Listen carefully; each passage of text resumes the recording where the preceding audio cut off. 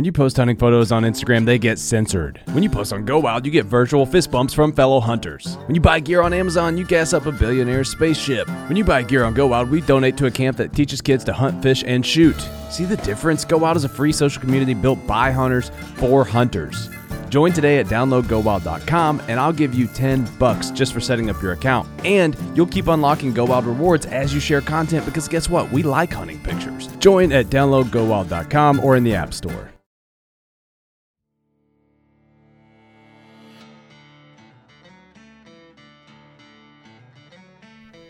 On this week's episode, I have Paul Putera on as a guest. This isn't Paul's first time on the podcast, but he's always fun to listen to and dive deep into the weeds on his very in-depth style of scouting and hunting, which seems to always bring him success in some of the seemingly vast areas in the Northeast. Paul's already taken a couple of great bucks this year by dry ground tracking them back to their bedrooms and setting up close.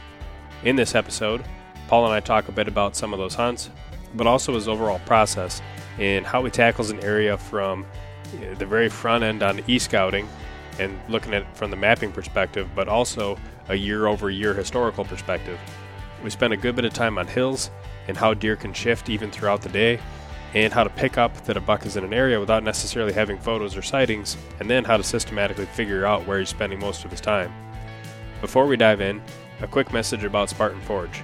The app is available on the Apple App Store and Google Play.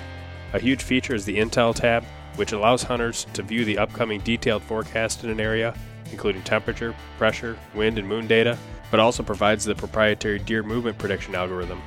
Instead of stating just whether or not it's going to be a good or bad day to hunt, the app predicts the type of movement most likely based on the conditions, whether it's core area movement, transition area, or full range daylight activity, all based on GPS-collared deer studies. You can use that information then to help inform your hunt. The app also has a built-in journaling feature and a fully featured map, which you can use to e-scout and navigate in the field. Use the code DIY for a discount on a Spartan Forge membership. With that, let's dive into the episode. What did you think of Pennsylvania? Well, for the time I spent out there, I thought it was a pretty cool place. Most of the area that we looked at and that I walked was some of the flatter regions of the national forest. And when I say flat, maybe like 100-foot elevation gain, 150-foot, more gradual sloping. And just kind of generally open hardwoods with some like beech growth and clear cuts. That was like a pretty dominant, tree type there was beech. But then there was also, especially in the bottoms, a lot of hemlock and some of the creek drainages.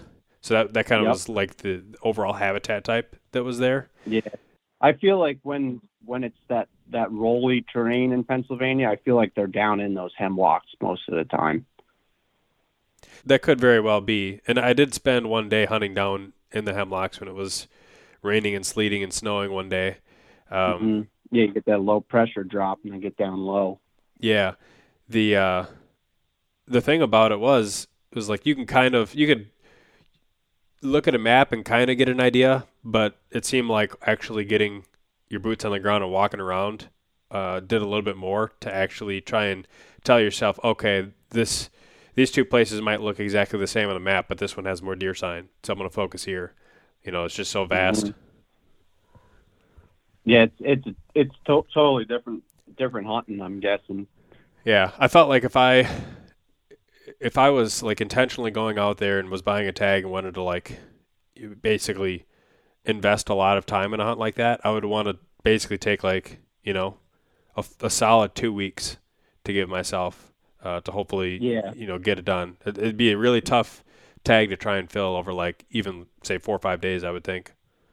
Yeah, definitely. If you could take like a 2-week trip, that would be the way to go. Because there's not a ton of deer, but there's enough. Right. But it's like to find a bigger buck, you're going to have to work a little harder just to find one, But once you understand where they are in that kind of terrain, it gets a lot easier. Yeah. Well, even some of the steeper type country, I feel like in those areas, it's maybe a little bit easier to at least find a terrain feature that more or less could funnel the deer. But in that rolling country, it's definitely tough because, you might have what seems like a funnel-ish type area that a deer might use, but it might be 200 yards wide. And so it takes you that much more time not only to just lay eyes on a deer, but have one within shooting range. Yeah. Yeah, they might be walking through the funnel and you don't even know they're there. Right. Exactly. But it was pretty fun. I really enjoyed it, and it was fun being able to hang out with some of the people that were also out there. And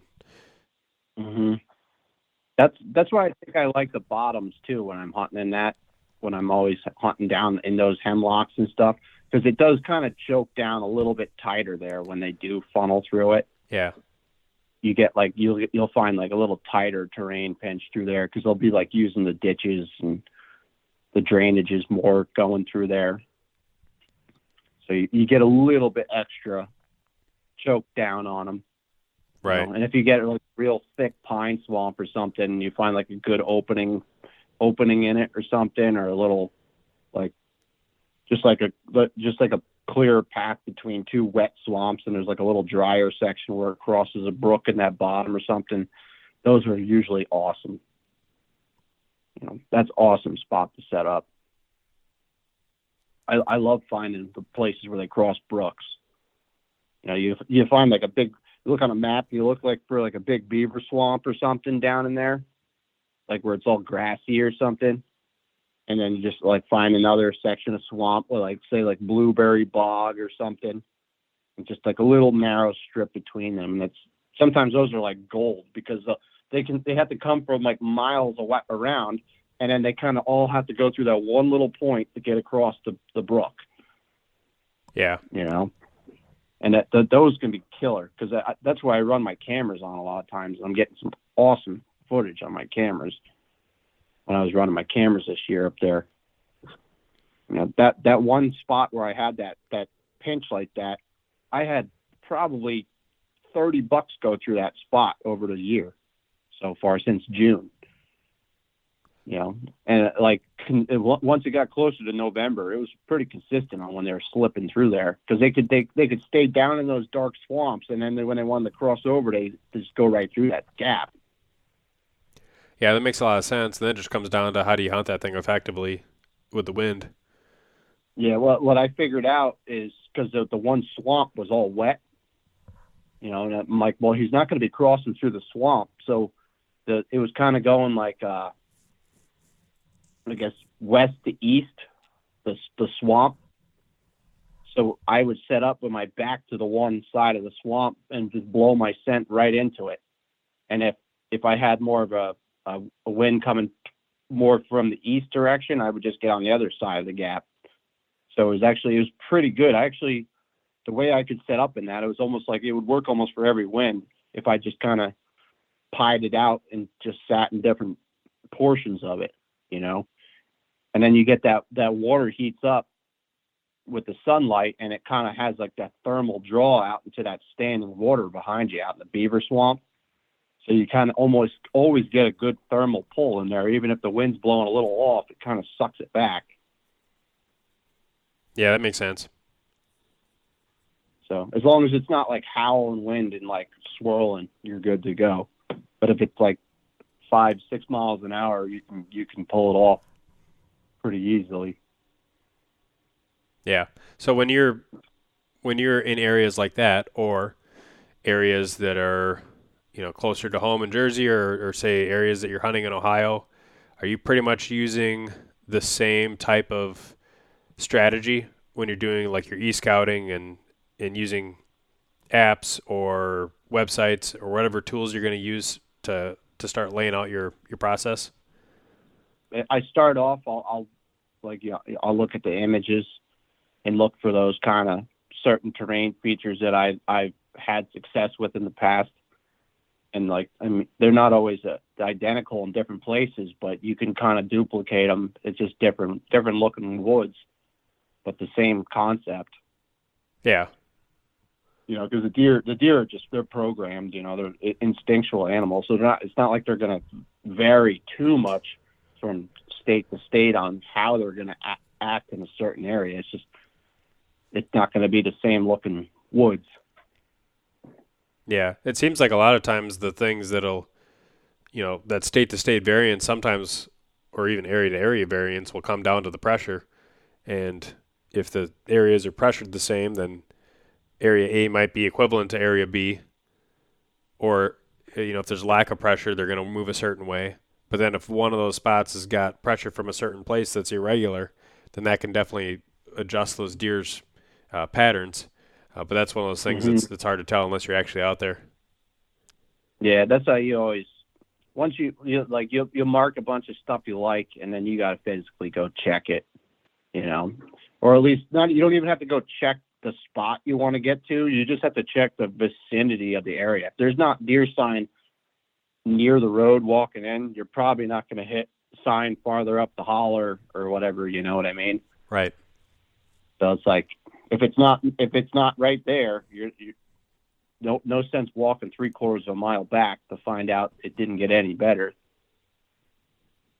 Do you ever find scenarios where maybe it does look dead for a little bit, but then you get past something, whether it's a barrier or maybe the deer's range is like begins, say, half a mile from the road, and then it's like extends, further beyond that? Do you ever find that scenario, or for the most part, are you?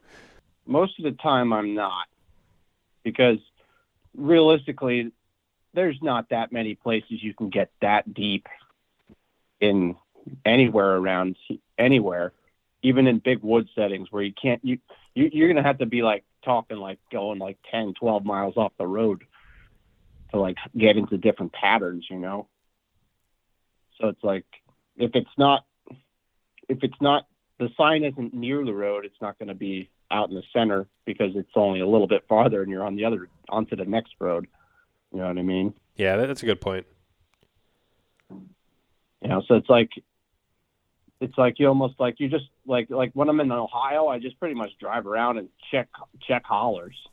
Every time I just drive, I creep down the road at like 2 miles an hour and I just look for trails coming, like runs coming across, and that, like, out in Ohio, it's not like there's actual deer trails. There's not enough deer to do that, but like you're looking for just skid marks where the deer cut across on the leaves or something, coming off a steep hill or something. You'll see where they're sliding on their butt coming down across the road or something. Then you're like, oh, okay, yeah, there's deer cutting across here. And then you pull up the map and you look at why are they crossing here? They're probably going from point A to point B on these two sections. So then you kind of have an idea where they're going, and then you can go. Then you can physically walk in and check it. And if you're not seeing the sign you want to see, then you just back out and keep going until you find something. You just got to find the big sign. If you want a big buck. That was sort of what it was like in Pennsylvania, the place I was at. There weren't really any deer trails anywhere because, like you said, it was open enough and vast enough, and the terrain wasn't steep enough that they could just kind of, meander and wander. And there's a lot of browse was a lot of the dominant food source. So you'd find buck sign, and you'd find like transition areas within the woods where there might be like a rub line, or a congregation of scrapes. But yeah, there was never really any like trail, so to speak. Yeah, they just kind of filter through areas. Lots of filtering. That's the same. Ohio's the same way. They kind of filter through sections. It doesn't choke down too much because they don't always necessarily go right up the bottom either. They'll go right up one ridge and down the next one and up the next one and down the next one. They do some funky stuff out there. Right. They're just kind of going. They're just going straight line to one spot to the next. They don't care about the hills. I see that sometimes. They'll just cut straight up and over something. You're like, why would that deer do that? You're like, now we got to follow him. You're like, come on. Why would you climb that hill? But they do the same thing in the mountains around here too. It's like you think he's gonna just run that upper 1/3 and parallel down that ridge line perfect, everybody says, but then that sucker just goes straight up and straight down. You're like, all right. If you look at the GPS data too, it shows that they do that. If you look at their movement patterns, you're like, that sucker didn't follow nothing. He just went. He wanted to go from there to there, and that's the way he went. That's a good point. When you look at a set of GPS study data from like some sort of research institution, and it's like, man, there's pins and points all over this place, and there's like trends. There's like obviously groupings of waypoints, like pings and whatnot, but it's like if the deer only traverse the habitat the way that you read about them doing it, it's like you would just expect to see like, these very discrete lines, and it's not necessarily what you see. No. Yeah, you got to like find like really, really, really bad terrain where it's so steep that they can't do it. Right. And then they'll parallel it, Like you got a big section of bluffs or something, you're more likely to see them cut through that. Or if it's like stupid steep, they'll come straight up and down the drainages, but otherwise it's like they just don't, they're going to go from where they want to go to the next place they want to go. Yeah. It's always funny watching deer do stuff like that because you'll follow them and track them, and they'll just take you for these walks where you're like, why? Like, oh.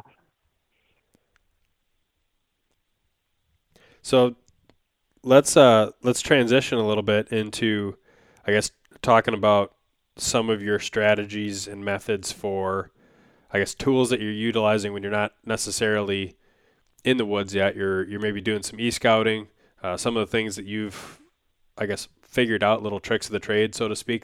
Well, I use with the Spartan Forge, I'm using the winter data. They got those winter satellite images, which is like such a major thing because it's so hard to find winter images like that. So I'm using that, and I'm looking for cover, especially like up here in Pennsylvania and New Jersey and stuff. I'm looking for that mountain laurel and those dark hemlocks, and I'm looking for the rhododendron swamps and stuff like that. So when you're looking for that on a map with the satellite, it shows up real quick. You'll see that green patch that stays green all year, so you'll find those green patches. And then you got that beautiful, you could see that beautiful transition line with all the green, and there's your line. And then you could take that and put that next to a really good topographical map and see the terrain really, really detailed between those two. You could see those two, and then you could pick out like, okay, within this laurel patch, I have a defined ridge here. That's where the beds are going to be inside the laurel. Is laurel kind of like a medium height, like shrubby type of a tree that has a lot of leaf cover? Yeah, it stays green all year. It says like the big like waxy leaves. Okay. It grows like a lot. You find it a lot in like drainages and stuff like that, and like it grows a lot on like the northern slopes and stuff, like the cooler side. It basically grows in really poor soil. The stuff, it's like it grows in like solid rock half the time. And so it's usually really thick, right? Like it's difficult to walk through a lot of times. Oh, it's like impenetrable, and you cannot get through it without making noise. The sticks when you bend them, they just snap. It all sounds like you're walking through and snapping pencils or something. It's loud stuff. It's almost similar to like walking through phragmites, I guess, in some way. You walk through phragmites, you can hear somebody coming from 2 miles in phragmites. Yeah. But it gives them that cover. It grows tall enough that they can get overhead cover. It grows like between, you normally find it between like knee high to like 6-8 feet tall. Okay. So Gotcha. you get it's like a wall of stuff. And then like the deer, there's sections of deer don't even like to push through it. You see where they had to find trails going through it because they had no other way. You almost got to treat laurel like cattails. Do they relate to the edges of it more, Or do you see them just kind of having trails that go right through the heart of it a lot of times? If it's going through the center of it, it's usually a well-defined trail. But like there's the way it grows, it's like it's not always just solid wall. So like you'll go and you'll get openings and like open patches in it where the soil's a little better and there's like a little different soil or something, could be just like a section of boulders or even that where it just can't grow at all. Uh-huh. And you'll get these like open patches, and then the deer will kind of go from one opening to the next and kind of like push through it. And over years of doing it, they make a trail. But they'll follow the edges of it. I mean, you almost get you'll get like points going into it, and if there's like a point going into it of like hardwoods, mm-hmm. It's like the same thing as a point going out into a marsh. Yeah. So like they'll bed out in the end of that point in laurel, and then they'll travel up the hardwood point going in. So it's like the same kind of theory. Like if you get an island, a hardwood island out in the center of laurel. If there's like a little point on the island, hardwoods going out into the laurel, the deer will kind of go out and bed on the point. Yeah. So it's like you're hunting a marsh, but in the mountains. But they still do it. They still bed very similar in it. The only difference is if they can find a high spot within the laurel, they like to get up in that so they can sit up over it and look through it. Okay. Yeah, that makes sense. Yeah, you get like a little knoll or something. The deer love to have a visual, and that's usually when I find the buck bed. I usually find them more on like a little high spot where they'll just sit up on the knoll and like they can look all around them 360 degrees and see everything. And those areas, like you mentioned, are pretty easy to find. Will they be a different shade of green than like a hemlock? Or is it just all kind of the same shade of green? You just have to use your judgment or go boots on the ground to figure out what's exactly growing there, whether it's hemlock or red pine or You can't 100% tell, but you can look at some places. Like if you look at if it's on like the northern side of a hill, it could be laurel more likely, because I just seem to find it growing more when it's on the north side of hills. But I mean, the hemlock's still growing there too. So within the laurel, you usually have hemlocks going through it all over the place too. So like that's a good place to find a bed too. If you see a lone hemlock out in a patch of laurel, it's like guaranteed. If you walk over there and check out that hemlock tree, there's going to be beds under it. Because they get up under that hemlock tree and use the top of the tree as like an umbrella, and they'll sit under there and they're protected from the elements, but they're surrounded by laurel, so nothing can get to them. You can't get in on a deer when they get in that stuff, and you can't get them out either. That's why I really focus on it in places in like Pennsylvania and stuff, because deer get in there and they can't get them out when they're doing deer drives. So if you can't get them out during gun season to shoot them, the odds of that deer surviving to become an older deer is a lot better. So it's basically the same thing as a cattail swamp. It's the same kind of reasons. They can't eat it. They don't really prefer eating it or anything, but it's a spot to survive. Yeah, that makes sense. And that hemlock, if it's just all by itself, would you say it's less desirable because it's almost too open underneath? If you get a good bushy looking hemlock that's got overhanging limbs like 8 feet high off the ground where a deer can just stand underneath it, that's like gold, because it's like a little umbrella for them. Gotcha. Even if you're out like in the open hardwood sections like we were talking in Pennsylvania, if you come across a hemlock on the side of a hill or something, it's always worth walking over and checking it. Like if you're looking for tracks or bedding or something, you'll walk over and you'll see that, what deer laid underneath here. That's where you'll find those worn to dirt beds, because they just like that little overhead canopy. If it's real open hardwoods, it's shade too. Yeah. So if they want to get out of the sun, they can kind of rotate around that tree all day and kind of sit in the shade or get back out in the sun to keep their temperature under control. And I think even in the Midwest, we have some parallels for a lot of the stuff that you have in the Northeast. I think like a good parallel for our laurel would be like buckthorn. And then we obviously have, we don't really have hemlocks where I'm at, but we have pines, white pines and red pines. We have different kinds of spruces. We have tamaracks. And sometimes those tamaracks act kind of similar to, I think, what a hemlock would do, because a lot of times you get to where they almost act as like a shade tree kind of. But they don't, the weird thing with them is they don't carry their needles through the whole year. They drop their needles. So that's like, I guess, one difference. But especially like early in the year when they still have those needles on. I mean, at ground level, they almost always have like a big root ball system. Even if you have like marsh around it, you got a little root ball system there, and a lot of times you'll find beds on them. Yeah, and it creates that proper wet marshy habitat for bedding when you find those little pockets of them.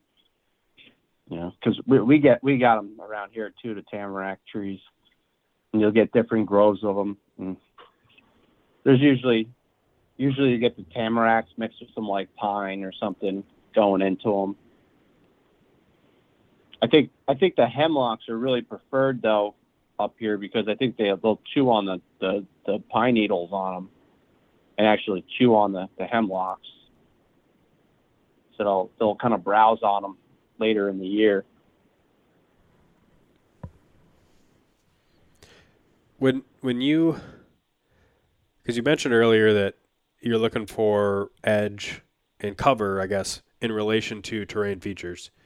So would you go as far to say, if you're looking at a map and you're finding some great looking terrain features, but then you're looking at that winter image and you're like, there's no green here, it's probably just all mature hardwoods, like you probably not going to spend a whole lot of time investing in checking those areas out? Yeah, I just walk right through them a lot of times. Okay. I'm going to look for that little diversity in that bedding. Like, so if you got one bowl that's all hardwood, and there's none of that green growing in it, but then the next bowl over has got a nice laurel patch on like the northern side of the bowl, you're like, okay, I better go check that one out, because that one's probably going to have more room for them to bed around into it, and they'll have different overhead cover. Because when you find these terrain features where these deer live, you almost got to think of it like if you watch like mule deer bedding, like when people watch them glass and they watch them how they shift around all day. The whitetail deer is doing the same kind of thing. They're just, you can't glass them in a hardwood forest and see that happening, but they're doing it all day long.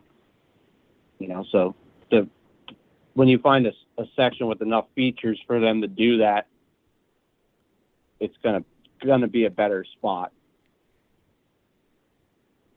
And what features specifically do you oftentimes find those deer bedding in? Because I think a lot of times when we talk about terrain features, people gravitate towards either one, like knobs or fingers of ridges on points where they'll find beds, or they'll look at leeward slopes, or they'll look at things like saddles or like ditch crossings or things like that.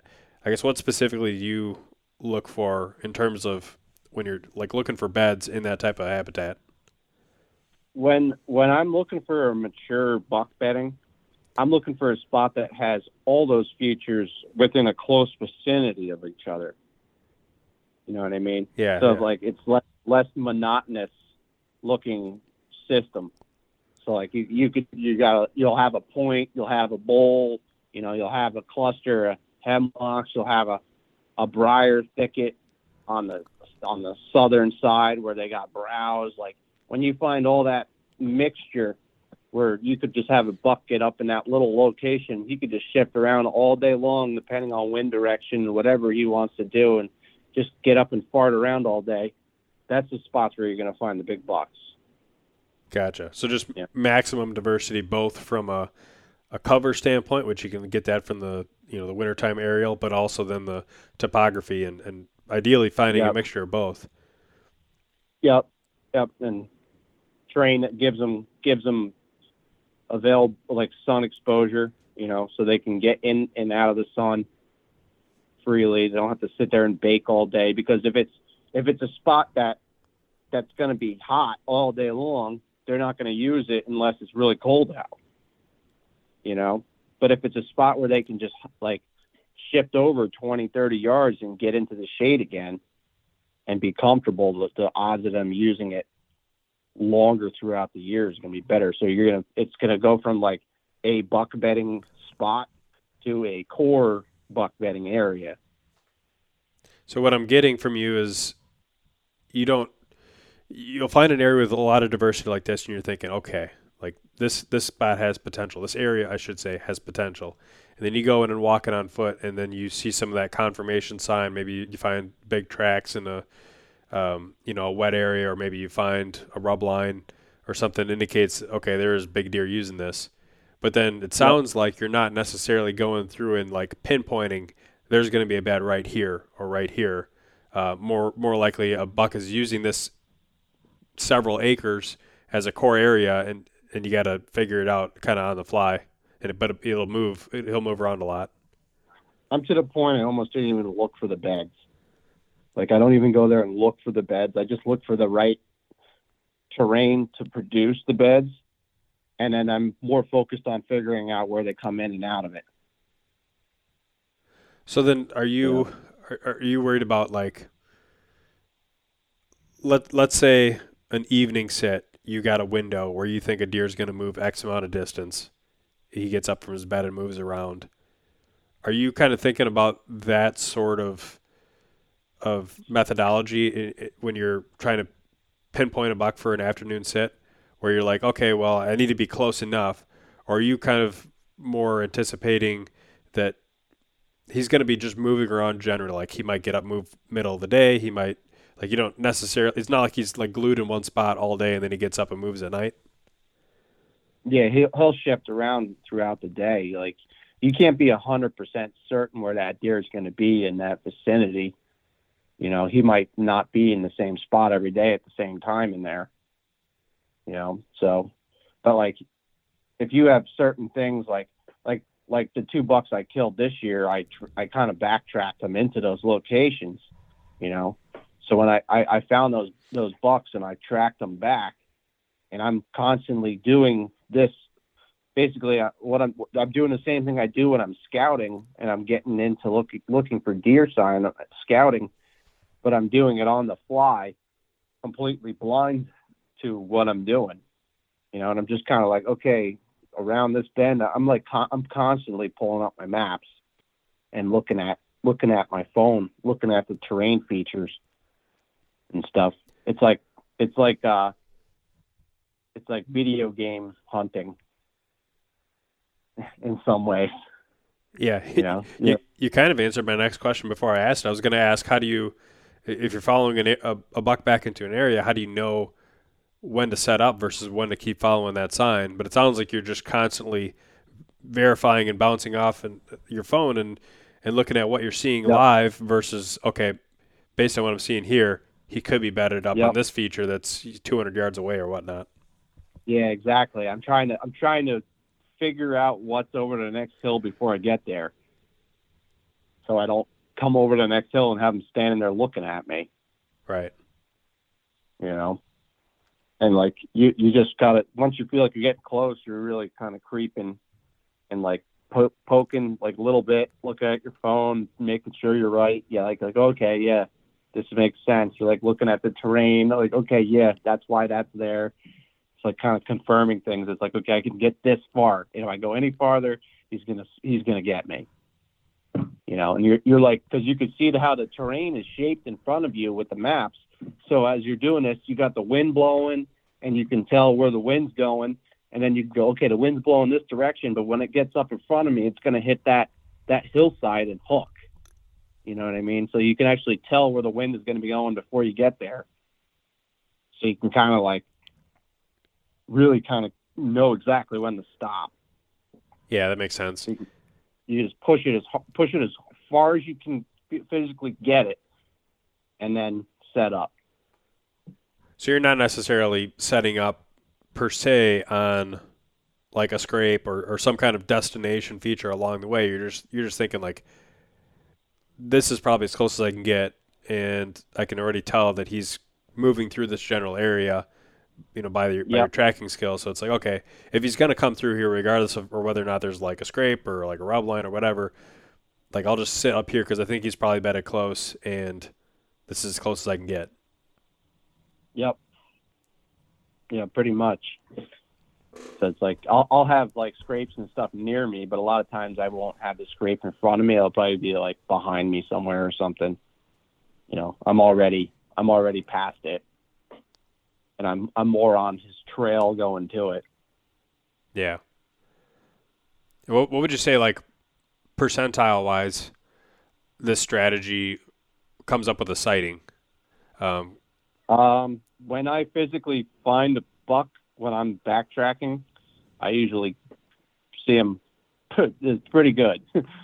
I think this year it was really good. I pretty much every time I did it, I pretty much saw a deer. Was it always the deer you were after, or sometimes it was a different deer? It was pretty good this year. I think I saw 6 shooters, and I think I probably set up like that maybe a dozen times. Okay. Yeah, so, well, that is super good. Yeah, I was gonna say that's really good odds, because I've been thinking like, sometimes when you hear people talk, it's it makes it seem like whatever strategy that they're using should be like 100%, but like rarely is that the reality. I know my percentage is super low. A lot of people I talk to, it's really low as well. You just putting the time in, and you're playing your cards right, and you just stay diligent and stick with the process, and eventually you do it enough, you're going to connect. It sounds like this strategy and this method that you've been able to employ over the last few years has definitely been an above average, especially for the more vast type of areas that you're hunting. I don't feel like that's very common. Yeah, the thing is, there's a lot of days I don't set up at all, so like there's a lot of days I'll just keep walking till dark, and I never find anything I want. If I don't find something I want, I'm not sitting down on it. Because if I have an hour left, that's an hour I could spend looking for what I want to find. And then I can always just come right back to it the next day and keep going. It's like you're treating it like you're tracking deer. That's what you're really doing. You're just tracking sign and deer tracks, and you're kind of following the flow, figuring out where these big bucks are coming from. And sometimes it's a process. Sometimes you can get it right away. Yeah, that's a good point too. I started doing that more this year than I have in years past, of just not setting up unless I felt ultra confident, and even to the point where I'd go like several days in a row without even either getting up in a tree. Occasionally I wouldn't even bring my bow. I'd just go out there and be like, I don't have like anything on lockdown, so I'm just going to cover miles and scout and put cameras, whatever. Whereas in the past I might have, it'd be hard to not hunt because there's open hunting season, right? And you just pick the best thing you could for the day and set up, but maybe you didn't have high confidence in it. Been trying to get away from that more and more. Yep. And that's even like when I went to Ohio this year, I did that. I went for 9 days this year to Ohio is what the trip was. And, like I just kind of, the first day I didn't set up. I just kind of kept poking around and checking spots. And then the second day is when I got that opportunity at the buck, but that it was like I tracked that sign in and I set up, and I screwed up and I didn't get him, but, it was probably 160-inch deer, it was great deer. Yeah. And then the rest of the week, I literally spent the rest of the week walking, and then I finally set up one other time. And when I set up that time, I had a little buck come out, So it wasn't a huge buck, maybe 120 inches, so, but both times when I finally felt good enough to set up, something came out, but it's like, until then, I'm not going to stop until I find something that's just on fire. Like, it's got to be like, okay, he's got to be in front of me. If you're not seeing those indications that deer is somewhere in your vicinity, it's like, why are you stopping? It don't make sense to me. Terrain-wise, the stuff you hunt in Ohio is a lot steeper than either Jersey or Pennsylvania, right? There's a lot more of the features, but the steepness is the same. Pennsylvania has some steep mountains, and the mountains I hunt in Jersey too, they're steep and they're big. I mean, the elevation change is much more than Ohio. Like when I'm hunting in the mountainous terrain. So I think the difference in Ohio is like 500 foot of elevation change. But like Jersey, it would be like 800-900 foot. Okay. It's like almost like the scale is bigger, and so like maybe in Jersey you have one big mountainside that you're trying to cover and figure out, whereas in Ohio, instead of the bowl being 200 yards wide, like Ohio, the bowl's a half a mile wide. But does your initial pass from an e-scouting perspective change? Or are you still looking for it in a place like Ohio, just like that max diversity in terms of both cover and terrain? Yeah. Well, what's tricky with Ohio is every hill's the same. Like every bowl has all those features in it. You know what I mean? So it's like to find that one little special one that's a little bit different than the other ones is a lot more difficult. But when you do find that little bit of extra, it usually is a little bit better.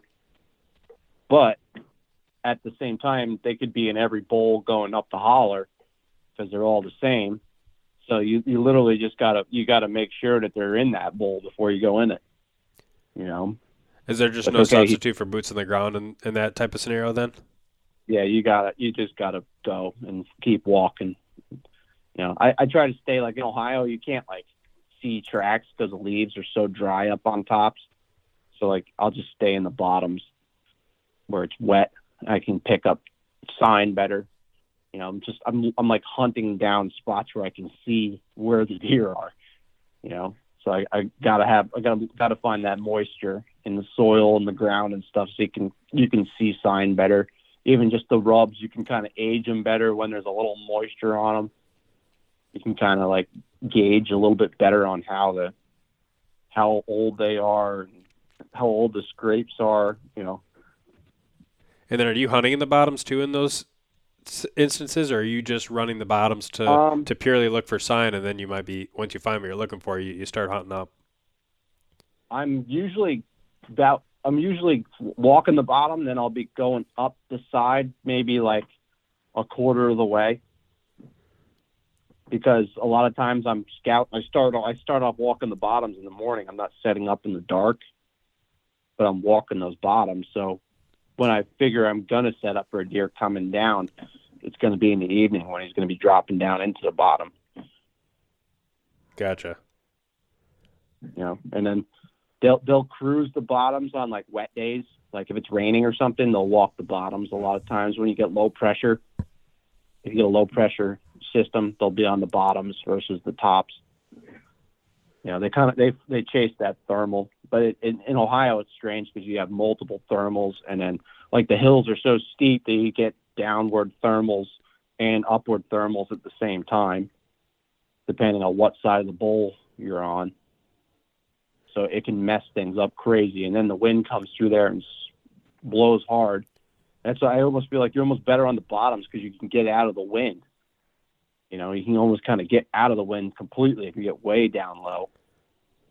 Versus like if you get up higher, then your wind kind of blows off the top. You're skylighting yourself constantly, and then that wind's blowing off the top and going all over the place. Are there any? If anything, are there any tricks you think that, like, you additionally do in the bottoms to help you out there? Like if the wind, the primary wind is like blowing straight out, like the direction that the drainage is headed, or like backing right up next to a creek or anything like that. You're almost better in that kind of place to not go in when it's bad. You're better off just not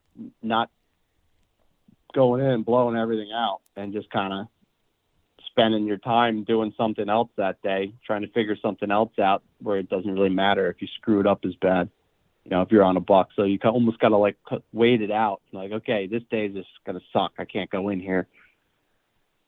You got to be a little calculated with it. And I think if you time it out better, like the later into the year, the more leaves come down, the more inconsistent and the harder that wind tends to blow once it gets colder. But like, I think when you got some leaf cover earlier in the year, I think it'll be a little bit more consistent. It'll kind of slow the wind down a little bit. Gotcha. So I think that's the strategy I'm going to go for with this year anyway. I'm going to try to hit it earlier. Try it early. See if I can't get more consistency out of the place. Because consistency kills. If you can't get it right and they're just randomly cruising and doing all sorts of stuff, it's tough. It's really hard. It's so much easier to kill a deer outside the lockdown phase of the rut, when they're just on a pattern. Yeah, that makes all the sense in the world. And I think the consistency in the environment makes the pattern too. It makes it more consistent for the deer, so they're going to kind of consistently do the same thing every day. So it might be part of the reason why it's so consistent earlier. And by early in that instance, I think they have an October 1st opener, right? I think they open up September or something, I think.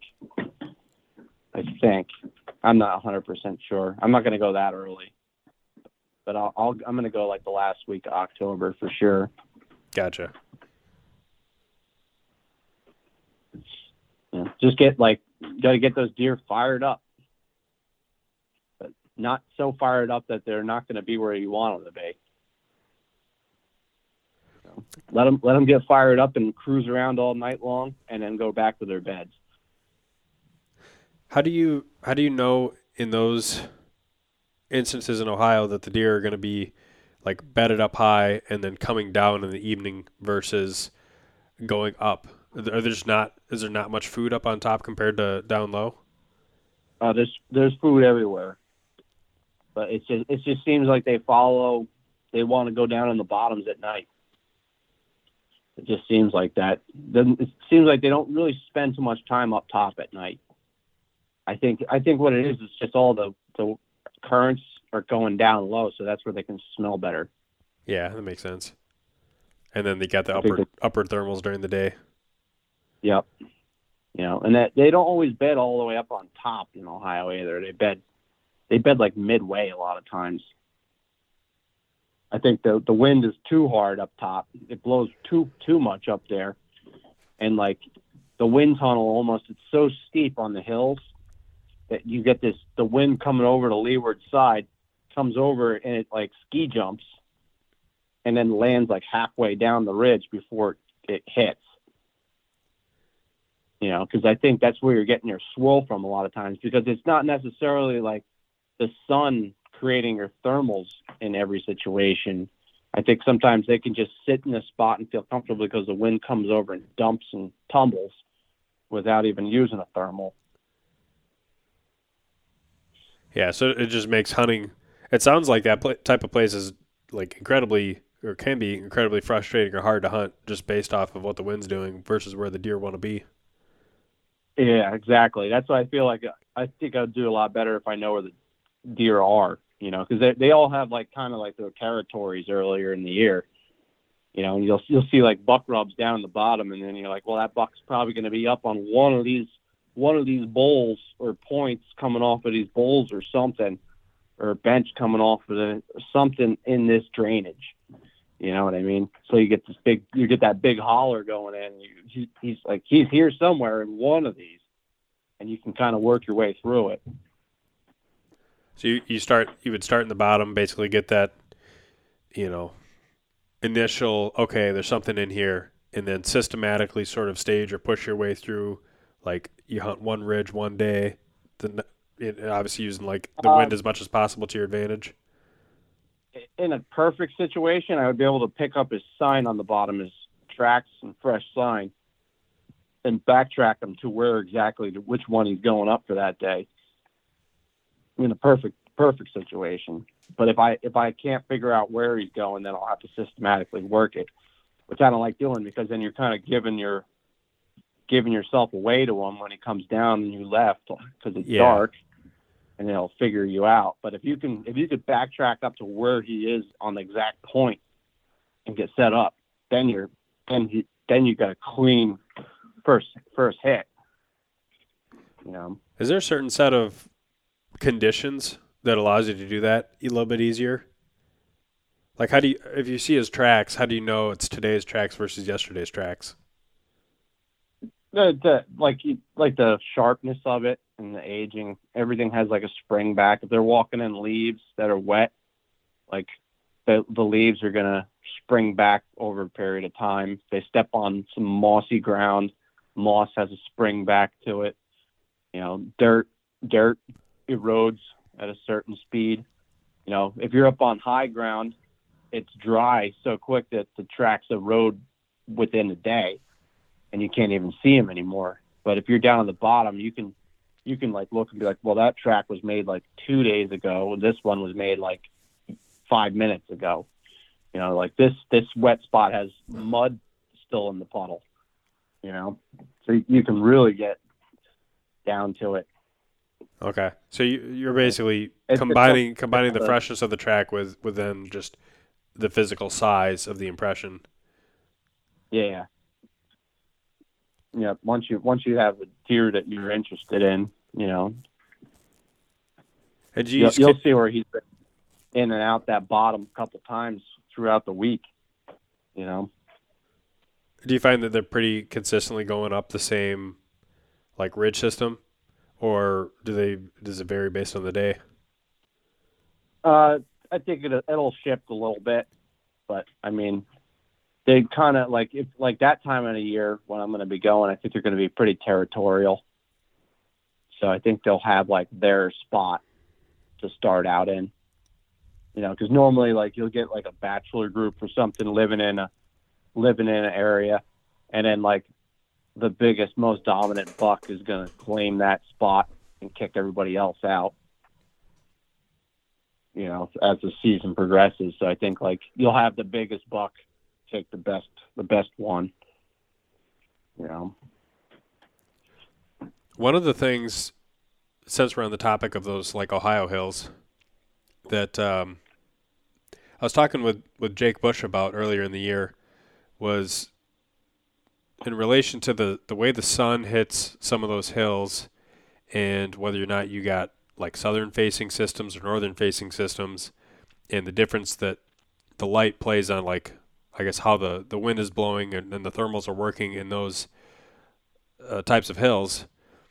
And then that would, like, for him, that was a big key factor in like early season versus mid season, like where he was setting up and like which systems that he just wouldn't spend any time in because they were too hard to hunt, or which ones he would try and target. Do you find any level of consistency between like north versus south facing slopes or drainages, and I guess what you're looking for or what you see deer using the most commonly when you're there, which is typically November? I think when it's hot, they're going to favor the northern sides. And if it's really kind of getting cold, they'll favor the other side, the southern side. And like sometimes I think they might switch throughout the day, and they might cross over the top and go down the other side if it gets hot, too hot. If it's like cold in the morning, real cold, and they want to warm up, and then they'll flop over to the other side, get out of it. Do you think that's... Or if you get a bowl, a lot of the bowls there hook all the way around. So they can almost just kind of skirt that elevation line in the bowl in a circle. Yeah. And kind of follow the sun and the shade line through it. Because it's incredible the light difference when I'm out there, because the hills are so steep. It's like nighttime down the bottoms in the middle of the day sometimes. It's crazy how dark it gets down there. And like one side, it's like the sun is burning the trees down, and then the other side, it's like freezing. So initially, I was thinking, hey, maybe this thing that you're seeing is also due to, like, I guess, leeward side, right? Because if it's a colder day, maybe that also is corresponding with like a cold front, like northerly wind, versus like a warmer, weather system with like a southwest or a southerly facing wind. That also kind of corresponds then with they'd be on the leeward side. But what you were just describing makes it sound like some of the just, thermal differences with what the light is doing, and that power of the sun is probably just as not, if not more, of a driving factor than the wind would be. And I guess the wind would basically just be enhancing that. Yeah, and it's like when you're out there, you feel it. Like you'll be sitting in the sun on one side, and you'll be sweating. You're like, "What? This is ridiculous." It feels like it's 100 degrees right now. You're getting sunburned, but then you get on the other side, and it's like, "All right, I'm getting chilly here. This is cold." It's the swing is so crazy out there. It's really unique because like you go up on the top of the sunny side of the hill, and it'll practically blow your hat off with the thermals coming up. And you get on the shaded side, and it's like you could feel it like pulling down your neck and going into the bottom.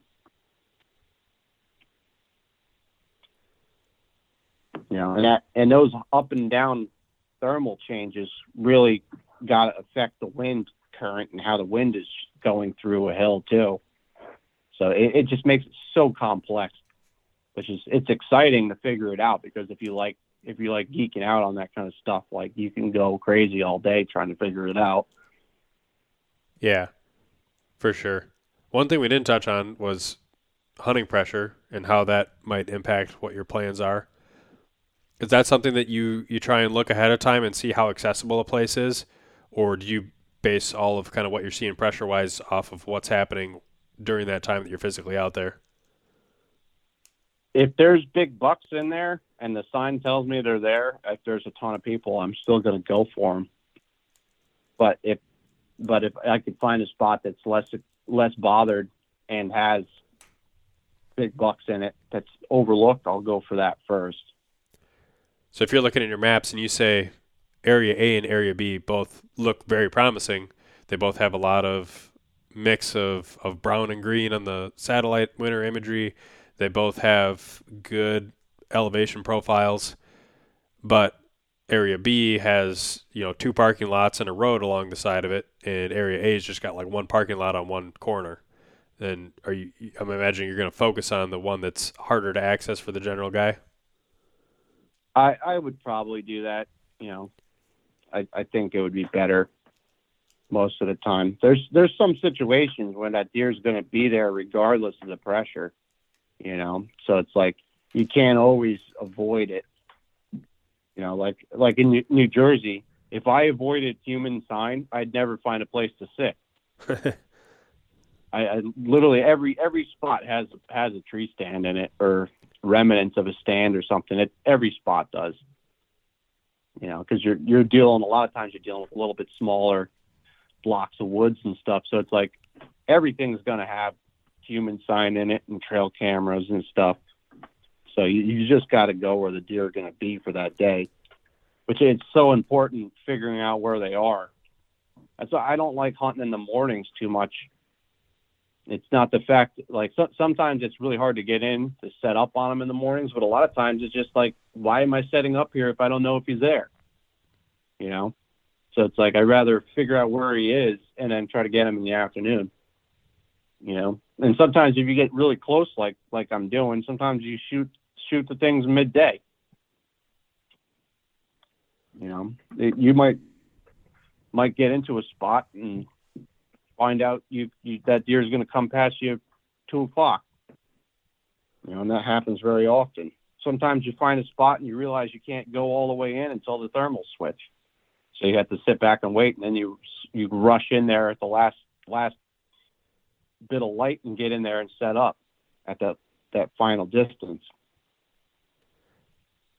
And I seem to remember last year, one of the things you had done was at one point you bumped, I think, that Pennsylvania buck and then attempted a bump and dump. I imagine that scenario is maybe one of the few times where you would go ahead and set up in the morning if you knew, okay, this deer was bedded here on this morning. Might as well start the morning off where I know he was. Yep. And I did that this year too. I bumped a nice buck. I couldn't tell what he was, but I knew he had a nice rack on him. So I immediately went right into the bedding area, found the bed, and hung my stand over the top of his bed. And then I came back in the morning like 2 hours before sunrise and got right up over that tree and set up right over the top of that bed. And he came in, and he wasn't the shooter for me, but he was a nice deer, but it worked. So sometimes it works, sometimes it doesn't. So I'll run a scenario by you here. What if you're doing your scouting, you're walking around, you're trying to track deer, and you bump a buck, let's say 1 p.m. Now you decide, okay, I'm going to go attempt to just hang my stand right over his bed.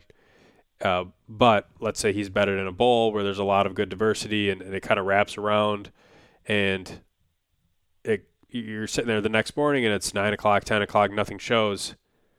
Will you sit there through at least the time that you bumped in the day prior, just in case maybe he wasn't bedded there until later in the day and he just kind of shifted based on what the sun was doing? Generally, I feel like they come in pretty early. Sometimes they'll come in midday, but they could have came in midday because they were bumped out of a different bedding area by a different hunter at the same time. It might not be the actual pattern. It might have been something that just screwed them up for that day. But like generally, if you run cameras over beds or like near bedding and stuff, you'll see them come in like by at least 9 o'clock. They'll be in there. Right. But like back to the mule deer analogy, what if he's bedding in like an initial bed first thing in the morning because the sunlight's hitting there, but then at like, let's say 10 a.m. now that place is in the shade and he goes and moves another couple hundred yards. Yeah, he could do that.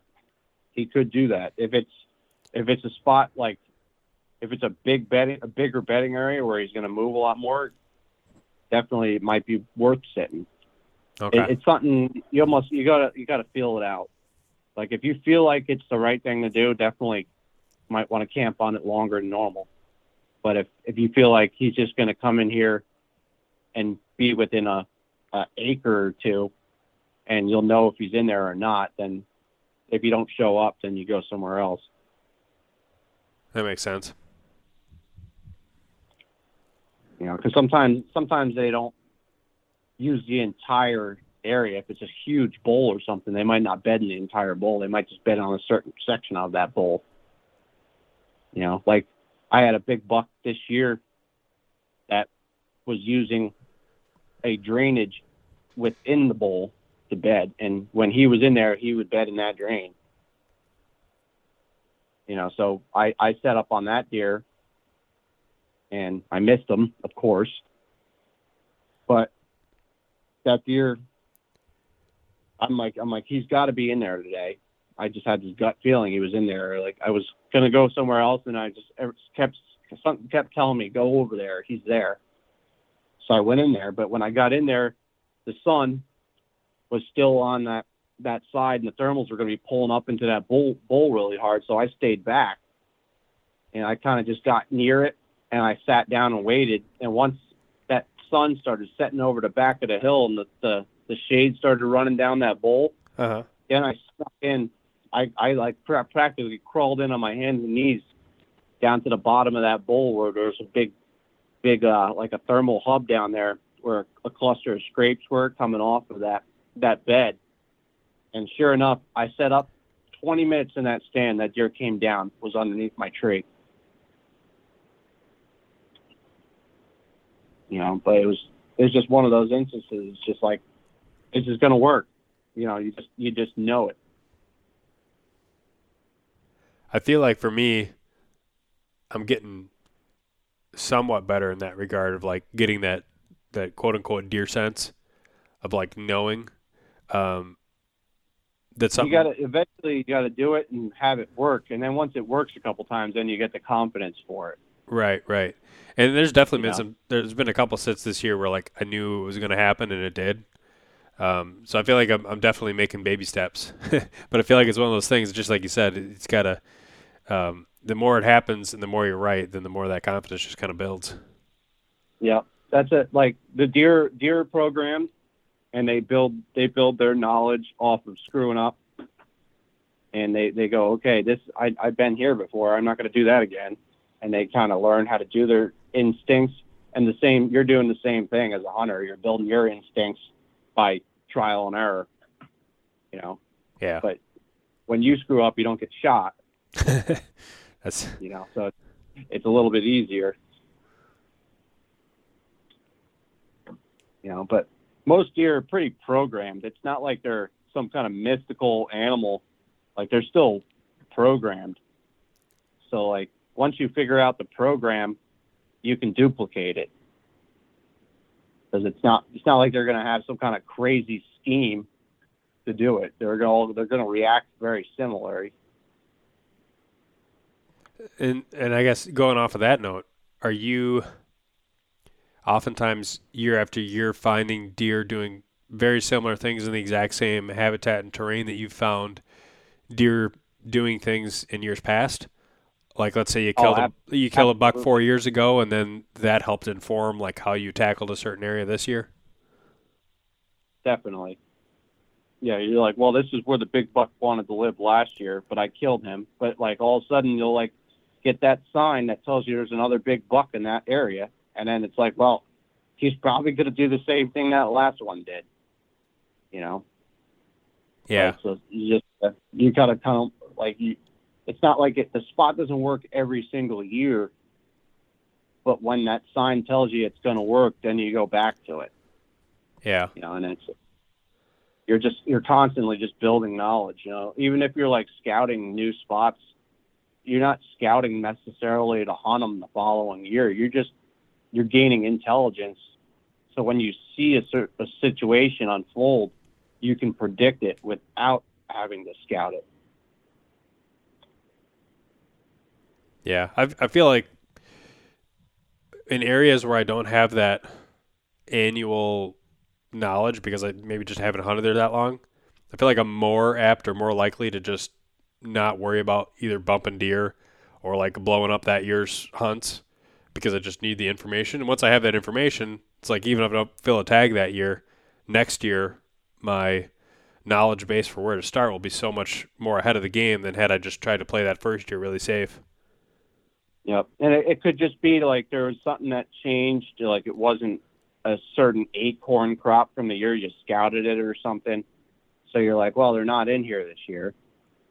But it's like you don't cross that off and just go, oh, it was a fluke that deer used this spot. It's like he had a reason why he was doing it. You just got to kind of wait until you find that reason. Yeah. So like you're like, oh, it's hot now, I'm going to go there. But there's so many times like I wind up killing a deer that wasn't in a spot I actually scouted, but I picked up a really good sign, and it was just because I walked into the spot and go, well, I've seen this before. Yeah. So and then I'll set up and it'll work because it's the same thing. It's just the same thing in a different place. Yeah. And you'll see trends in bedding. You'll see trends in your area. You're like, oh, this seems like the bucks favor this certain thing. When I find a big buck, it usually looks like this. And you can pull out a map and go, what else looks like this?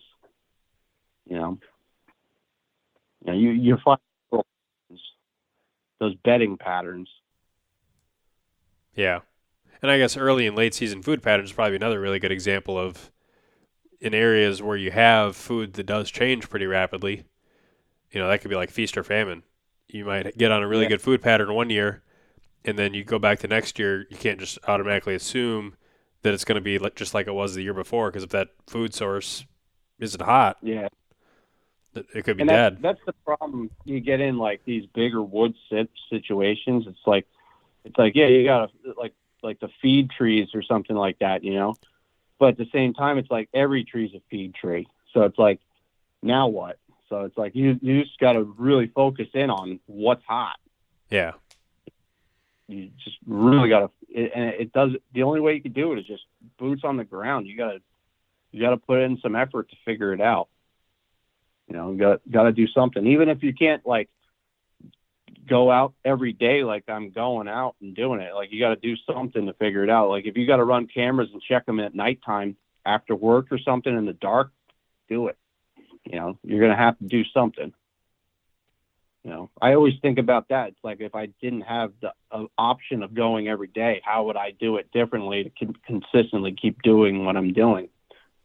You know, and you just got to find some kind of little thing you can do to figure that out. Some kind of time spent putting some kind of effort towards it.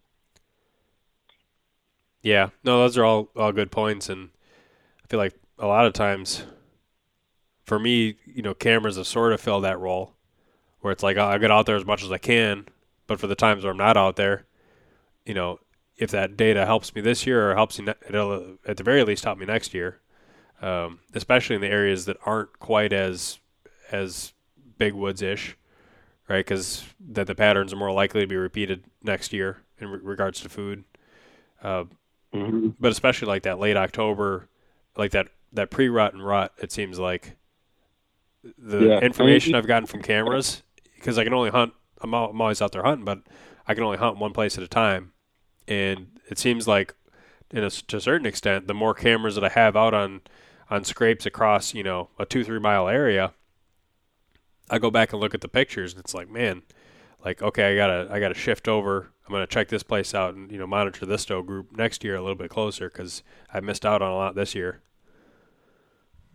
Yep. And then you're always hunting for those spots when you're running those cameras that are just repeatable regardless of the situation. Yep. It's like no matter what is different, the deer just keep doing the same thing.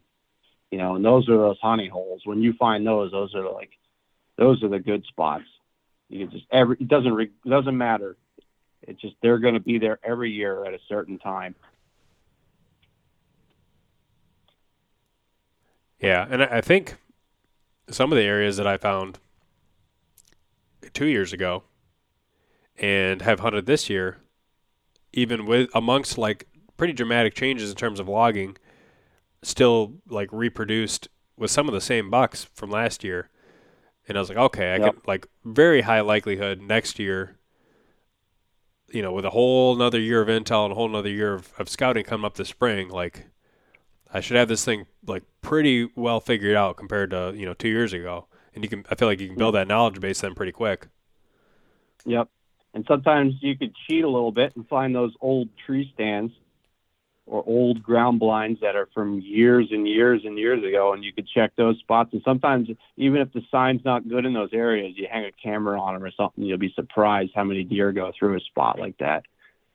You know, and it's just some old timer had it figured out, and he's long gone, but you could still take his information that he figured out and use it for yourself. Yeah. Yeah, definitely. I always kind of wonder, because I'll definitely run into those scenarios where I'll be scouting and I'll find a spot that just looks like awesome, right? And then I'll be like looking up into the trees, trying to figure out like where I would set up. And then I see like the screw-in steps that are half grown into the bark, or, you know, the old tattered tree stand that's just hanging there. And it's like, okay, that guy had it figured out. Old pile of rotten lumber. Right. The 60s. And then but it makes me wonder too, like, you talk about like modern day, right? What percentage of guys have it figured out, and what percentage of guys are just hanging stands like in areas that aren't good? And it's like, for those old timers, you'd think it'd be like the same thing, where, you know, for every one guy who had his stuff like in really good spots, like how many stands were hung and placed in areas that just weren't very good producers. Maybe people didn't put as much effort into a spot if they didn't know that it was good. I don't know. I always look at the effort they put into making their tree stand. You know, if they spent like, if you look at it and you go, man, it must have taken them a week to carry this wood up here, you know, it's like probably was worth it. So, because I think what they would do is just kind of sit on a log until they found a good place. Yeah, that makes sense. So they're not gonna put in all that effort into putting a stand up until they're 100% sure that they've hunted it a couple times and they kind of have a gut feeling it's going to be good already. Well, probably especially for places where you can't bait, right? I can imagine maybe a different scenarios where you got a guy who is in an area where you can bait, and he's like, okay, I'm going to build this fortress here, and I'm going to bring the deer to me. Yeah, which doesn't work, but it works for about a week, and then the deer figure it out. Yeah. I guess it would work if you got really unpressured deer, but probably then even still not a great, chance on older deer. Yeah. If you have a state that's legalizing baiting and it's never been baited before, it's dangerous. Like they'll knock down the deer population real quick the first couple of years because they just have no clue it's bad. Yeah. But once they figure it out, then it's like, all right. Because that's what happened in Jersey when they legalized it in the late 90s. All of a sudden, like, the deer never were baited, and then all of a sudden you could put out a 50-pound bag of corn and bring in a 130-inch buck. They wouldn't even know any better. Like, oh, where'd this corn pile come from? Sweet. And for a while, it really screwed things up because everybody was just banging away. And the harvest rates went from, like, a certain number and it, like, doubled in 1 year. And it's just like, whoa. Because you could actually look at the harvest dates, the harvest statistics for year to year, and you can see the year they started baiting without even knowing what year they started baiting. Because all of a sudden, it just blips and goes skyrocketed. Yeah, that makes sense. But like you said, then the deer figure it out, and the ones that were young had those experiences, and then by the time they're old, and they're not, coming into those bait piles the same. And I always wonder too, like what does the scenario look like in which you have a state that does have legalized baiting, and then they remove it? I feel like the mature deer harvest probably doesn't change much in that scenario, because a lot of older bucks in states that have allowed baiting probably aren't getting killed over bait. But maybe the just general overall deer like harvest numbers drop because guys are so accustomed to only hunting that way. Yeah, nobody knows how to hunt. And that's the problem you run into. It makes people lazy. They don't put in the effort anymore because they can just take the easy route and put out a pile of corn, and they feel like, oh, I'll just do this. And it's like people, they forget woodsmanship completely. Mm-hmm. And then you kind of dumb the hunters down a little bit. I wonder though, do you feel like in those states that allow that, if you're a guy who like is still willing to put in the work, are you better off in a state where there is a lot of baiting going on because you're like the majority of the hunters then are kind of locked into their spots versus a state that doesn't allow baiting and you're just generally getting maybe more hunter movement throughout kind of the rest of the season? Yeah, like I'll see that in Pennsylvania. Like a majority of like the archery hunters are pretty good hunters in Pennsylvania, and like they know where to go. Like you're hunting like thinking you're being smart, and you're setting up in the same place other guys are setting up. Mm-hmm. So then, in order to kill deer in places like Pennsylvania, to get on the next level of deer over everybody else, you're going to have to do something completely special and completely different to get more consistency,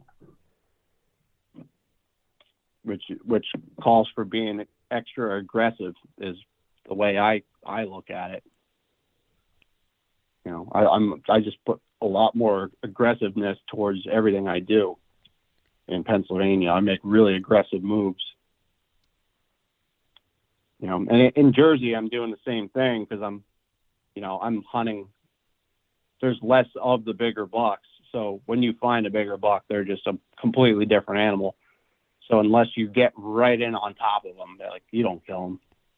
Yeah. You mentioned something earlier too about, how you would scout differently if you weren't out there every day.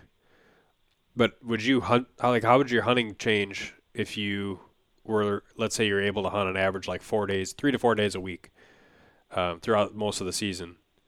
Would you still be doing the same, just try and track them up to the beds on any given day? You just maybe less sits than you would if you were able to hunt every day? Yeah, I think I would instead of killing 2 or 3 deer, I'd probably only kill 1 deer a year. Yeah.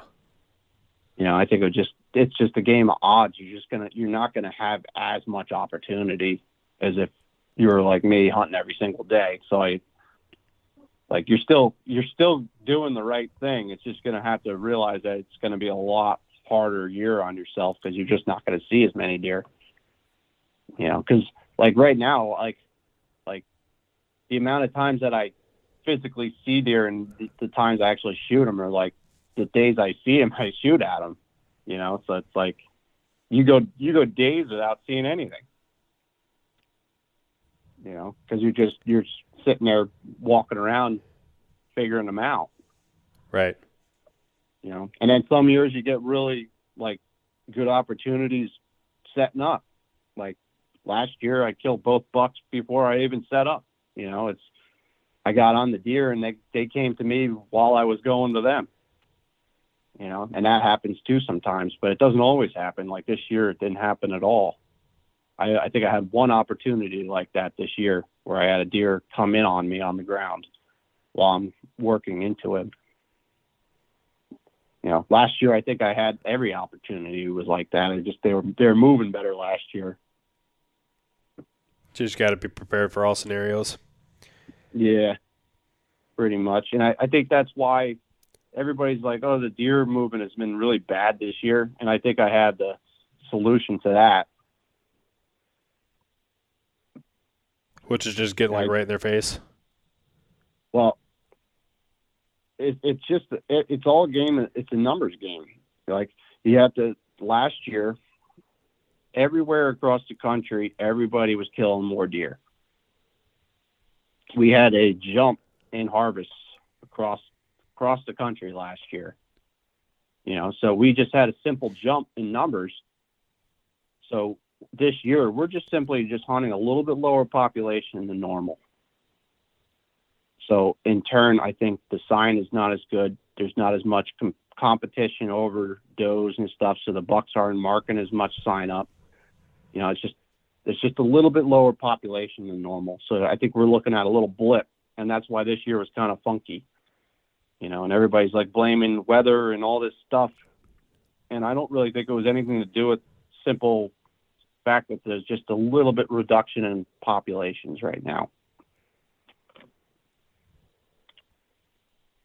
Yeah, that makes sense. And it's just kind of the ebbs and flows. Like you get a poor year, whether it's because there's less deer out there or whether you do actually get, poor weather or whatnot, then the following year, if you get especially if you get a good weather event, then the harvest once again is right back up. Yeah, because last year there was a lot of people in the woods last year. The hunting pressure was much higher. Oh yeah, because of all the people who had the extra time due to COVID. Mm-hmm. So the COVID didn't kill the deer, but it kind of did.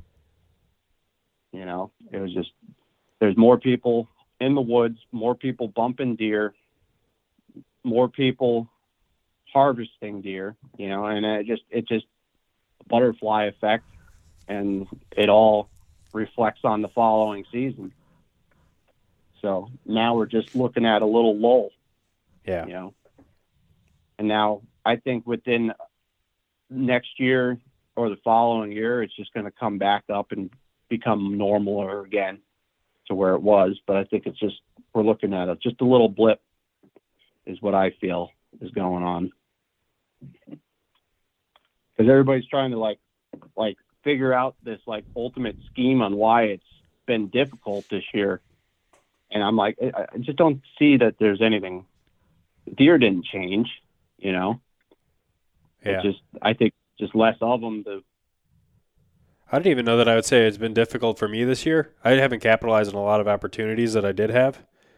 But what I mean by that is more so like I was in the woods on decent days, and there was definitely like deer that were moving in daylight that had I been in the woods on those days, like I could have capitalized. But I just was never in the right spot on the right day. Like it just, like you said, it's a numbers game. And if I had more sits, it just would have been a matter of time. But I just never really connected like through that late October, early November timeframe like I was hoping to. But I wouldn't say that. Like I look at the encounters I did have and the deer that I did see, and it definitely didn't seem like to me it was a down year. Well, that's because you played your cards and you did your work, so you were ahead of it. So and then the way we hunt, the style of our hunting, it's less affected than the normal average hunter. Yeah. So, because both of us are way more aggressive than most guys. And if you're trying to use regular tactics in a year like this, it's not going to be very eventful. Yeah. Well, and plus talking about, being aggressive, being mobile or whatever, the scouting that I had done, I had a number of spots kind of going into the season, but I also was out there in the summer to like keep tabs in the more recent logging that we had, and that eliminated some spots. But then like even with the in-season scouting, the best place I ended up finding like on September 29th or October 1st, something like that, where I was just walking through on a rainy day to go hang some new cameras in a spot that I hadn't previously walked, and ended up just finding this area that ended up being, the best spot out of the entire season. Passed a lot of deer in that spot and had my best opportunities there at the one I was after. So, and I've some of the guys that I bump into, you'll bump into them in like September. They're like, oh, they logged a whole bunch of stuff. And it's like, well, yeah, if you would have scouted in the summer, you would have known that. But it just is what it is. Yeah. And that's it. I spend a lot of time right before the season checking things, and I really do a lot of that. Like, I'm not like looking for anything in general. I'm looking for what's going to be for the year. Like I'll walk through like a section of hardwoods and be like, well, this year I'm not going to find acorns over here. So that's going to tell me something, okay, this section here is already starting to have acorns come down. It's like, oh, I'm like, I already knew that the white oaks were raining like crazy before they were really raining, and it's like, cause this year we got a heavy bumper of white oaks around me, but then there wasn't much for red oaks at all this year.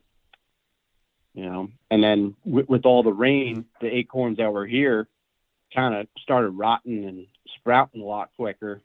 So like that became something I didn't even have to look at anymore. At one point, it's like, okay, now it's like not even a pattern. They're going to shift out of that a lot quicker than normal. Yeah. And it's just, because that's the hardest part is like, you could see sign that was made, but you really got to try to figure out the sign that's going to be made and try to predict the future. If you can accurately predict what the next step is, you can stay ahead of the deer, because otherwise you're just kind of following them around the whole season versus getting ahead of the game and like, okay, they're probably going to start moving into this area within the next week or so. And when you can do that, you can really get yourself in some good positions. Yeah, it's funny you say that. I was just listening to a podcast with a guy who's like, he's not a public land hunter really, but he's, small tract, permission, managed type properties. But, say it's a very similar thing where it's like he's putting out cameras to inform what he's going to be doing next year, because the deer are going to show up a certain time. Or the patterns are going to shift, and he wants to be there like with his stand ready to go, set up for when that buck shows up. He doesn't want to get a picture, and then then he's behind the game. And he's just kind of keeping that scouting loop and keep upping your knowledge base year after year, and then you can start to, be in the right spot like before the right time happens. Yep, and that's what I did this year with Pennsylvania, because I was going in like planning on hunting Pennsylvania really hard this year, and it just wasn't panning out going in, getting closer to the season. I'm like, I got nice bucks on camera, but I'm just not getting what I want on camera. And I'm like, they should be here already, So instead of going in there and trying to figure out where these bucks are that might not even be there, I just flooded the place with cameras this year and basically just let the cameras hunt for me. And then I went to places that I knew were higher percentage, where I knew where there's some bigger bucks in the area already. Yeah. And I kind of put it on the back burner, and it's like, I know this spot is good because, I killed a 7.5-year-old buck out of there last year, but I just didn't hunt it this year because I don't think there was a 7.5-year-old buck in there this year. But I think the extra hunting pressure last year gave them a little blip in the area and knocked down the population a little bit.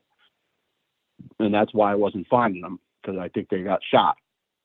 Because I was talking to some of the locals, and the one local I was talking to that was getting ready for gun season was like, yeah, my buddy shot a huge 10-pointer off that ridge last gun season. I'm like, well, that's why that deer sign isn't there anymore. I'm like, because I'm like thinking, like, I found all that beautiful sign last year, but that buck ain't there.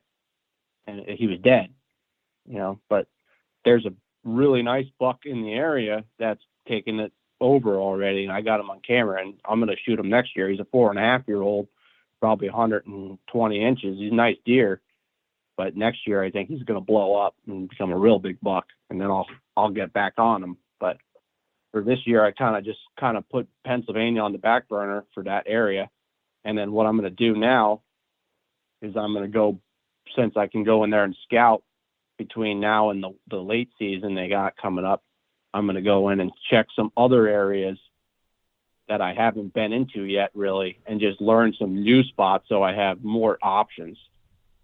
So if Pennsylvania doesn't pan out in one location, I have other places to go.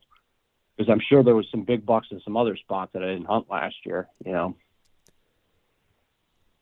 that makes a lot of sense. So I kind of went to places I already knew were going to be good in Jersey. So would you say that when you're looking at right now versus next season, do you already have kind of like a primed list for the most likely places where you're going to be able to go in and hunt a good deer? Or does a lot of that kind of get confirmed in the time leading up to the season? Well, I have a good inventory in that one spot in Pennsylvania now. Yep. And I have some really, really nice up-and-comers that have really good potential to get some good genetics. They got really good genetics. They're gonna turn into really nice deer. So next year I think I'll be able to hunt those deer. But it still might be slow up there next year if the population doesn't come back as quick as I want it to. So I might even just let them go one more year, because it's not going to hurt nothing. They're just going to get bigger, but we'll see what it looks like. If it looks like it's going to be the action I'm looking for in the deer, so I can play the game I want to play, then I'll move into there and I'll hunt them. But if it's kind of like not looking great, I'll just go to another area that I have figured out already that might be better.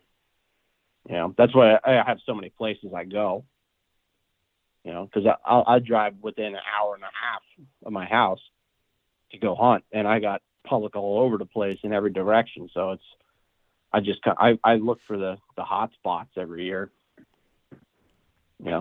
If I got a bunch of big bucks living over there, I'm going to focus on them. I got a higher chance of shooting one. Yeah, that makes a lot of sense. I think a lot of people mess up like that. They'll get too set on going to a certain spot, and they're afraid to just try something else. if it's not working out that year, you gotta fold the towel. You gotta throw in the towel and just move. Because every day you're being stubborn, you could be wasting time. Right, which just kind of goes back to that, never set up unless you're really confident. If you have that kind of mindset, then you're less likely to waste time in an area that's not going to be really productive all that year. Yep. I mean, and I'm sure you'll bite it sometimes and be like, man, I should have just sat over there. I would have killed a deer if I sat there for a week, But sometimes it might not work. I'd rather go for the higher odds. Yeah.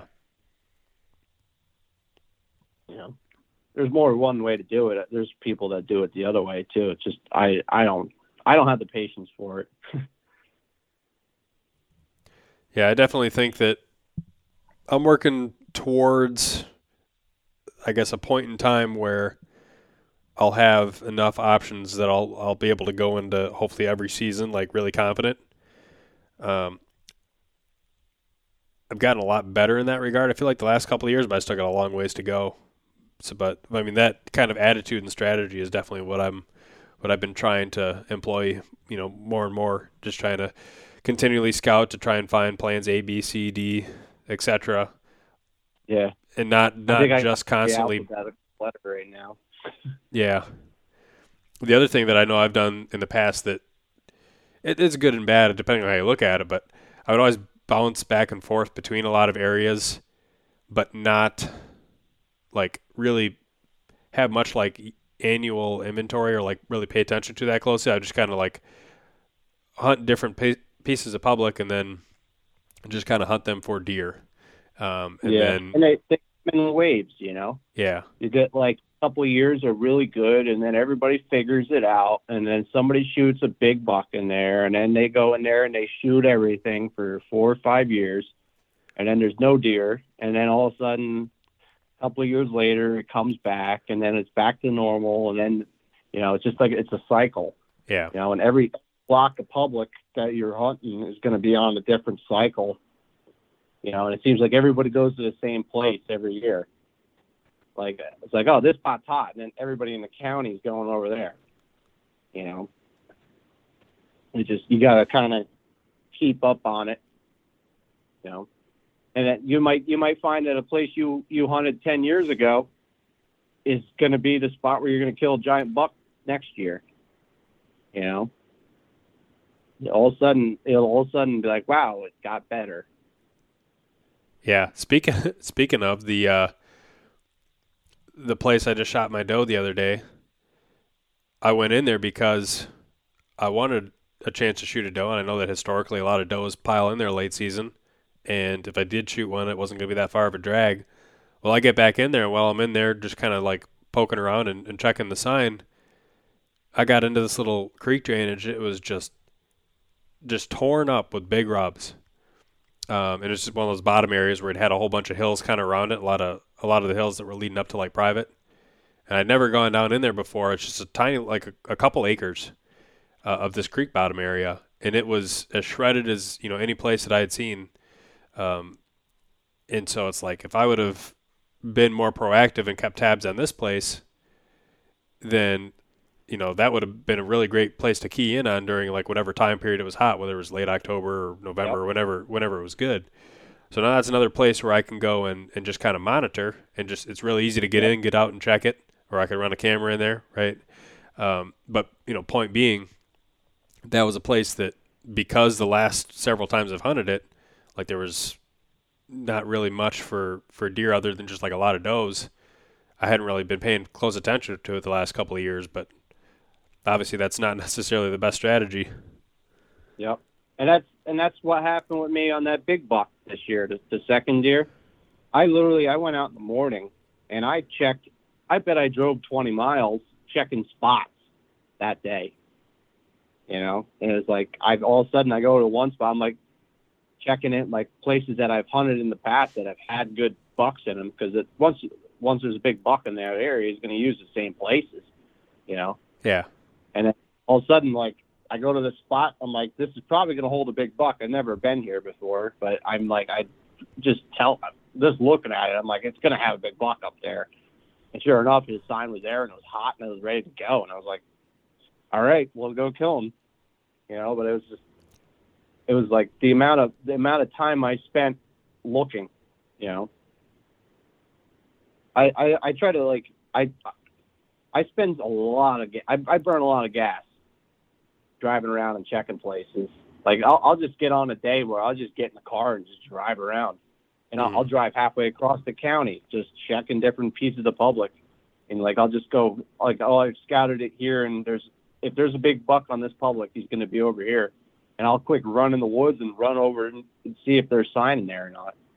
If there's no sign, I'll get back in the car and leave, go to the next one. And every once in a while, I'll just have those speed scouting days throughout the season where I'll do that and just double check everything. And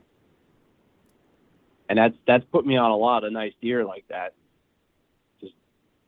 You just got to just take a day and be like, all right, today is scouting day. That's what we're doing. We're going to find a big buck.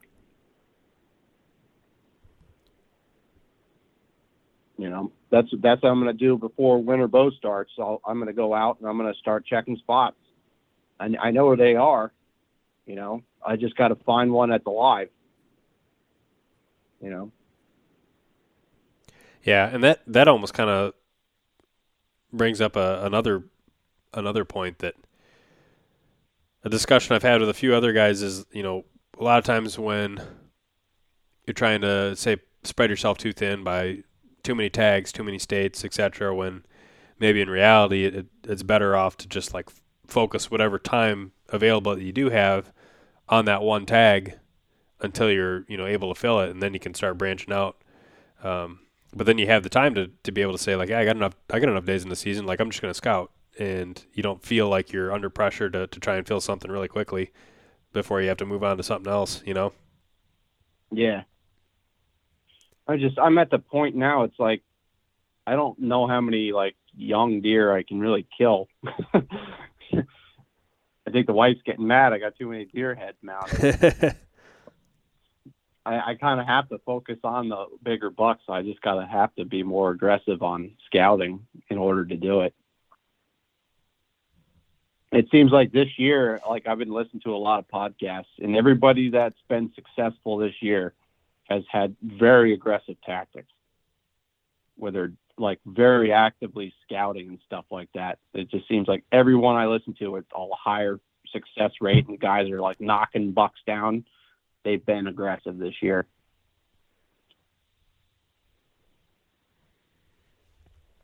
Yeah, it's definitely a good. Maybe there's some sort of balance there between aggressive and non-aggressive, and that kind of comes back to again using your gut for whatever makes the most sense in the scenario. But yeah, it's if you don't have the intel, you got to get the intel, and the best way to get the intel a lot of times is being aggressive. Yep, and it's one of those things it's hard to be aggressive if you didn't scout enough places. Yeah, you got to put in a lot of work in the beginning to get a good inventory of places you can check. Because then you go through and you scout all these places. You might never go back to them for years, but if you know that they're going to hold the biggest bucks in this certain section of this block of public, when it's time to find another big buck to kill, you could just go from one to the other and just check those places. Yep. Because historically they're going to be in the same spots every year. Right.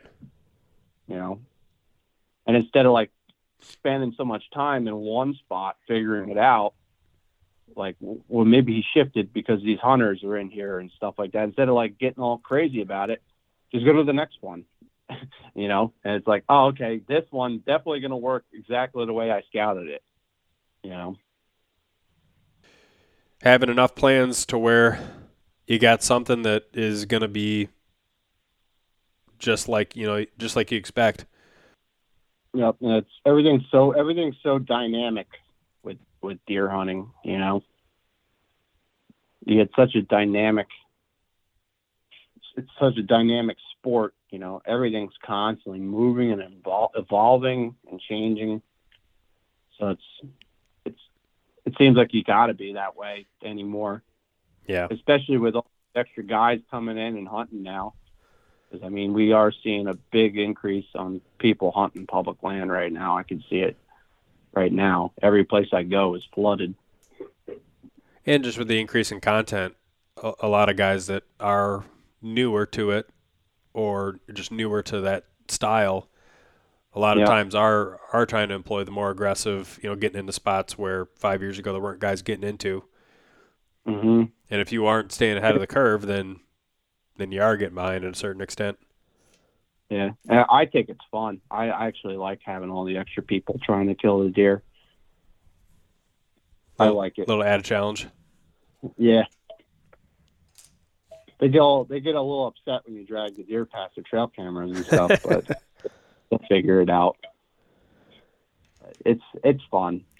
That's the thing. It's like if you're not having fun at it, then you're not going to be very successful either. You got to just enjoy it, right? And you got to admit it's like it's going to suck. It's public land, You're going to have headaches all the time. You're going to run into stupid situations. But that's part of the game. Yep. It's definitely one of the things that makes it more enjoyable. And it never feels like it's a done deal. And it feels like so many things that could go wrong at any given time. And that definitely adds a lot to the challenge and adds a lot of, I guess, to the reward when you are able to get it done. It's like sad sometimes. You see like on the groups, you see these people complaining about the hunting and all this stuff and blaming everything. And it's like, man, just get out and have fun and just do it, Yep. We could be doing a lot of worse things, So. Well, Paul, I definitely appreciate having you on once again. I always enjoy talking deer with you. You bring a fresh perspective. Yeah, it's always fun. I like talking. So when's the next time you're heading back out in the woods? Tomorrow? I think, probably tomorrow. Start it all over again. Find more bucks. Yep.